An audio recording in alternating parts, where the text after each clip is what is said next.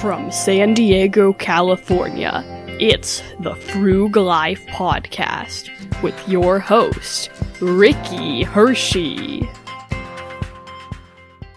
Hey, Ricky here. So it is now a little after 10:30 on Wednesday, which means the podcast is more than a full 24 hours late. So I apologize for that now. I have been in a car all day and I'm exhausted, but here I am for you, the listeners. So that's why the podcast is late. I've been traveling. But I did want to take a moment and talk a little bit about how the podcast is doing. We are now at 1,806 total plays. The podcast has made almost $25 in total, and we are just chugging right along.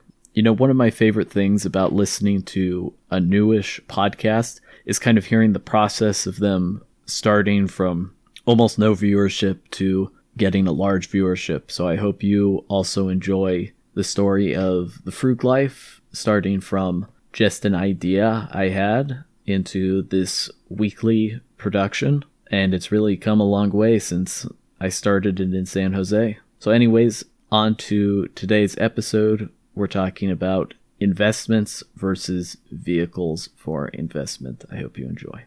Welcome back to the Frug Life. This week I am recording 2 episodes back to back because I am going to be on vacation again next week. So today's episode, I wanted to talk a little bit about investments versus vehicles for investments. A lot of times you hear people say things like, invest in a 401k or invest in a Roth IRA. And I just want to come forward and kind of say that actually doesn't really make sense. And here's why. 401ks, Roth IRAs, and 529s and all sorts of stuff, these aren't really investments per se, okay? They're actually vehicles for investment. Think of them as like a bus, right? And then on the bus, you can pick what investments you want. So you can put like people on the bus, right? You can pick individual stocks. You can pick mutual funds. You can pick exchange traded funds. There's all sorts of options that you can put in your 401k or your Roth IRA. Now, of course, if you have a 401k with work, it's actually your work that dictates what choices you have to put in your investment vehicle. But still, you get to decide. And the vehicle itself is not the investment. It's just the vehicle for the investment. So I saw an article on Forbes recently, how to invest $1,000, and it doesn't make this distinction. I'll share the article with you. Other than that, it's pretty good. Also, Grant Cardone did a video somewhat recently talking about how the 401k is a scam. And of course, it really isn't. He does have some points about the 401k. Some of his more valid points is a 401k lacks liquidity, which is true for the most part. You know, you can mostly pull it out at retirement with some exceptions. But to call the whole thing a scam is really a stretch. And further, the 401k isn't really an investment in and of itself, right? An individual investment can be a scam, but the whole vehicle for investment is, again, kind of stretching it. Perhaps a particular vehicle for investment isn't ideal for you at a given time. Like, for instance, I talked about a 529 for a little bit, which is a special fund used for college expenses. And when you set up this fund, you designate a beneficiary. So like a child who will be going to college.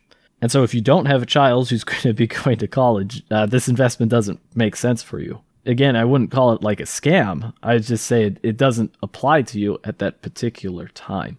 So I'll also link Grant Cardone's video below. But that's just a little nuance of something that bothers me as a personal finance guy. Everyone has their own little idiosyncrasies, things that they don't like. For instance, every time I hear the word tax write-offs, I cringe a little bit because I just don't like the sound of it. Anytime I talk about expenses that are deductible for tax purposes, I will talk about tax deductions, which to me sounds a lot cleaner and it's a lot clearer. You know, in the accounting world, write-offs can mean a number of things. A lot of times we think of bad debt expense when we think of write-offs, and I think accountants, or at least me, don't like to use that terminology because it isn't clear. And deductions just sounds so much better. Anyways, hope you enjoyed this segment, and get investing and use some great investment vehicles as you do so.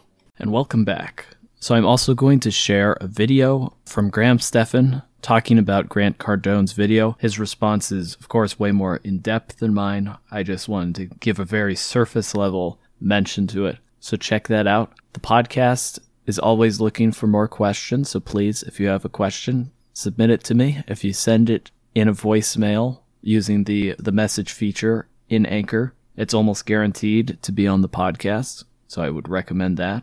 And we still have the review promotion going on. If you leave a review on Stitcher or Apple Podcasts or whichever podcasting platform you use, you're entered in for a chance to win a $25 Amazon gift card. So please do that, and hopefully the drawing will be soon. I'm waiting till we hit 50 reviews. Thanks for listening, and stay frugal.